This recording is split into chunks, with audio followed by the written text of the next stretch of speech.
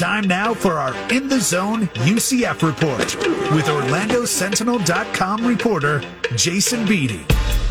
The UCF keeps moving their games around, so we keep moving Jason Beatty around.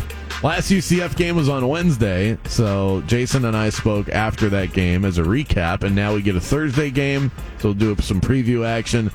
Jason, UCF's kind of spoiling us with all of this standalone attention.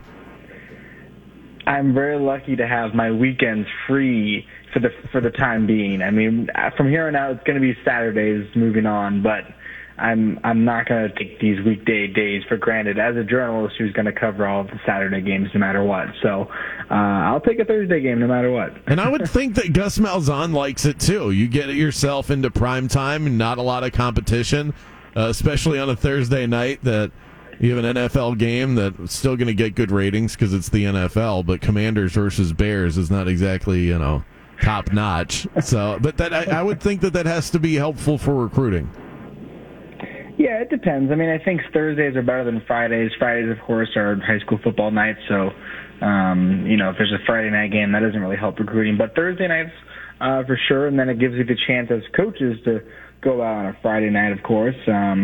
I think also for us, it's a Wednesday game, it's a Thursday game, it's a Friday game, Saturday. To them, it's just the game, and they really work on, hey, this is if our Monday is Monday, that's probably their Wednesday. So they don't really look at the calendar the same way we do. Yeah. We were talking with Anthony Montava earlier in the week, and he was saying his days are mixed up because really they work on a different schedule than our normal calendar. So I'm sure that you've had opportunities to talk to the coaches and the players since that decisive win against SMU. What have you heard in terms of what they liked, what they're giddy about, and all of that after the win? Yeah, I think the biggest thing is they liked what they saw in the second half. Not like they didn't like what they saw in the first half, offensively at least.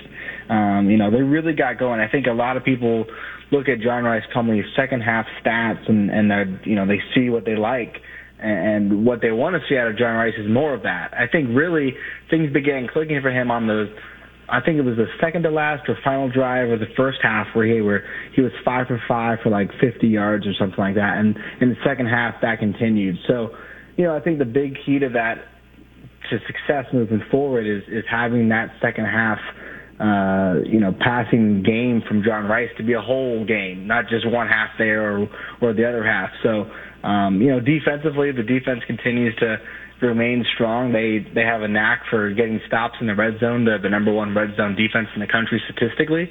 But I just think offensively, what you saw in the second half last week, you want to see an entire game of. Do you get a sense from the fans that this win shifted expectations back to winning the conference? Or is that not good enough for the fan base now, where there's such lofty expectations where it goes beyond winning a conference and it becomes about a high-level bowl? Or what kind of read do you get from the fans as far as what would please them in the way that this season's going? No, I think a conference championship actually would please UCF fans right now. Obviously, the opportunity to go undefeated is gone after the loss to Louisville. But I think realistically, UCF fans know making the college football playoff is almost an impossible task with a group of 5 team. And speaking of that, I think even though they did beat SMU last week, nothing really matters besides the Cincinnati game, because if you don't get over Cincinnati, that's the path to the conference championship, especially when you have teams like Tulane and Memphis, performing better than you'd think. Houston's still in the running. So, I think the result, SMU, to the SMU game was not necessarily surprising. I think UCF fans felt confident, but the final score was really, you look at the second half, at halftime they were trailing 13-10, and to come out in the second half and put up 41 points, I think that really, maybe gave UCF fans more confidence than they had the week prior about the season. We're talking to UCF reporter Jason Beatty from OrlandoSentinel.com. Game against Temple tomorrow night. What can you tell me about the opponent, and what does UCF need to do well in order to win this game?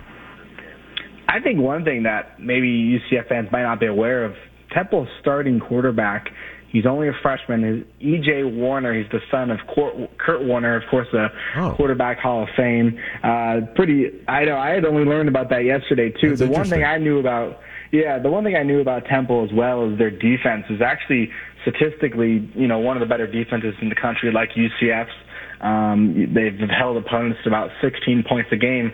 The problem with Warner and the offense is they're not very good.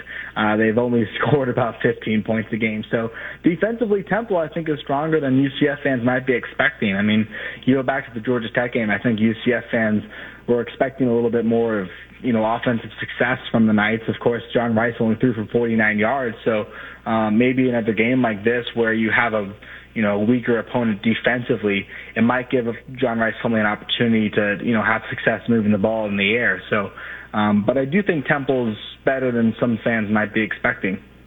So we know what the Knights are getting from Javon Baker and Ryan O'Keefe. How important is Kobe Hudson as far as getting involved in the pass game here? Yeah, it was massive to see Kobe actually on the stat sheet at the end of the game the other night. I mean, he had his first catch, 3 catches for 53 yards. He's a guy that, John Rice was talking on Monday with us saying that basically he worked out with him over the summer a lot, when they were, before camp or whatnot, just getting some passes in. So it sounds like he's, starting to become a major piece in the game plan. Maybe the first few weeks he wasn't. I know he missed 2 games. But the fact that he's, part of the passing game, I think it's only going to help Javon Baker and Ryan O'Keefe. When you're able to spread the ball around, the defense has to, pay attention to everyone, not just one guy or 2 guys. So getting Kobe Hudson involved only is going to lead to good things for UCF. The offense has been impressive, but I still contend that the defense is really the strong part of this team. And the national ranking suggests that as well, top 15 nationally. Do you see this quality of play from the defense sustainable for this group, or do you think they're playing above their heads a little bit? I think it is sustainable. I think the key is, you have to improve on giving up less yardage, because right now they're giving up a ton of yards, and Travis Williams understands that, of course. Yes, you're able to get into the red zone and avoid giving up touchdowns. They've only given up 1 touchdown in the fourth quarter this entire season, so they do a good job of getting out of the red zone with 3 or less points given up. But when you're playing teams like Cincinnati and maybe even Memphis or ECU coming up, or Tulane later next month, it's challenging to do that over and over and over again. So really, you want to avoid giving up that many yards. But right now, 4 or 5 weeks in a row, they've been impressive.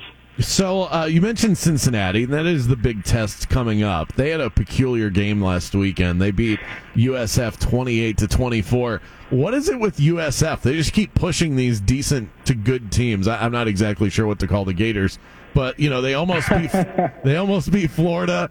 They're toe-to-toe with Cincinnati. So is Cincinnati just not as good as we thought, or is UCF a lot better? USF a lot better than we've given them credit for? I'm not really sure. I'm not sure how to judge this team, because sometimes they get blown out and sometimes they push really good teams. Yeah, it's interesting to see what's happening at USF. I mean, we were talking about, Mike Bianchi and I were talking about this on our UCF Football Now show. It's interesting to see, this USF team come out and give the Gators trouble, almost beat the Bearcats. Of course, they are still losing those games. They've only gotten 1 FBS win over the past 3 years under Jeff Scott. So, they're still not a really good football team, but they clearly have some fight in them, and they're, Jeff Scott's trying to keep his job. He's made a push for continuity, and maybe these close losses, they can turn into a couple wins going over the hump. As for Cincinnati, I think they're beatable.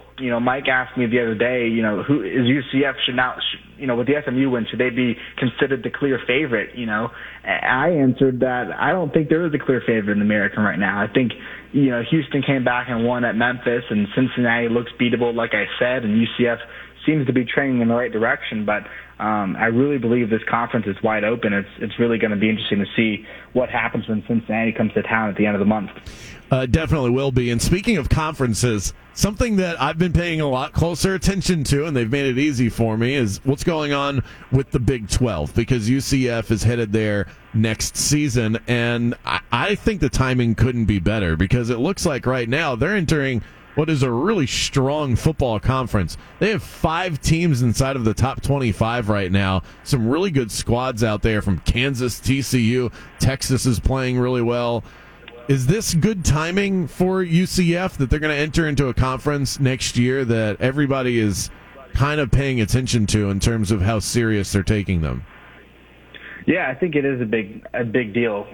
Perfect timing for UCF. I mean, when it was announced that Oklahoma and Texas were leaving the Big 12, everyone thought the Big 12 wouldn't be considered a Power 5 conference anymore. I think, even though Kansas just lost, they were ranked TCU, Oklahoma State, and Kansas State.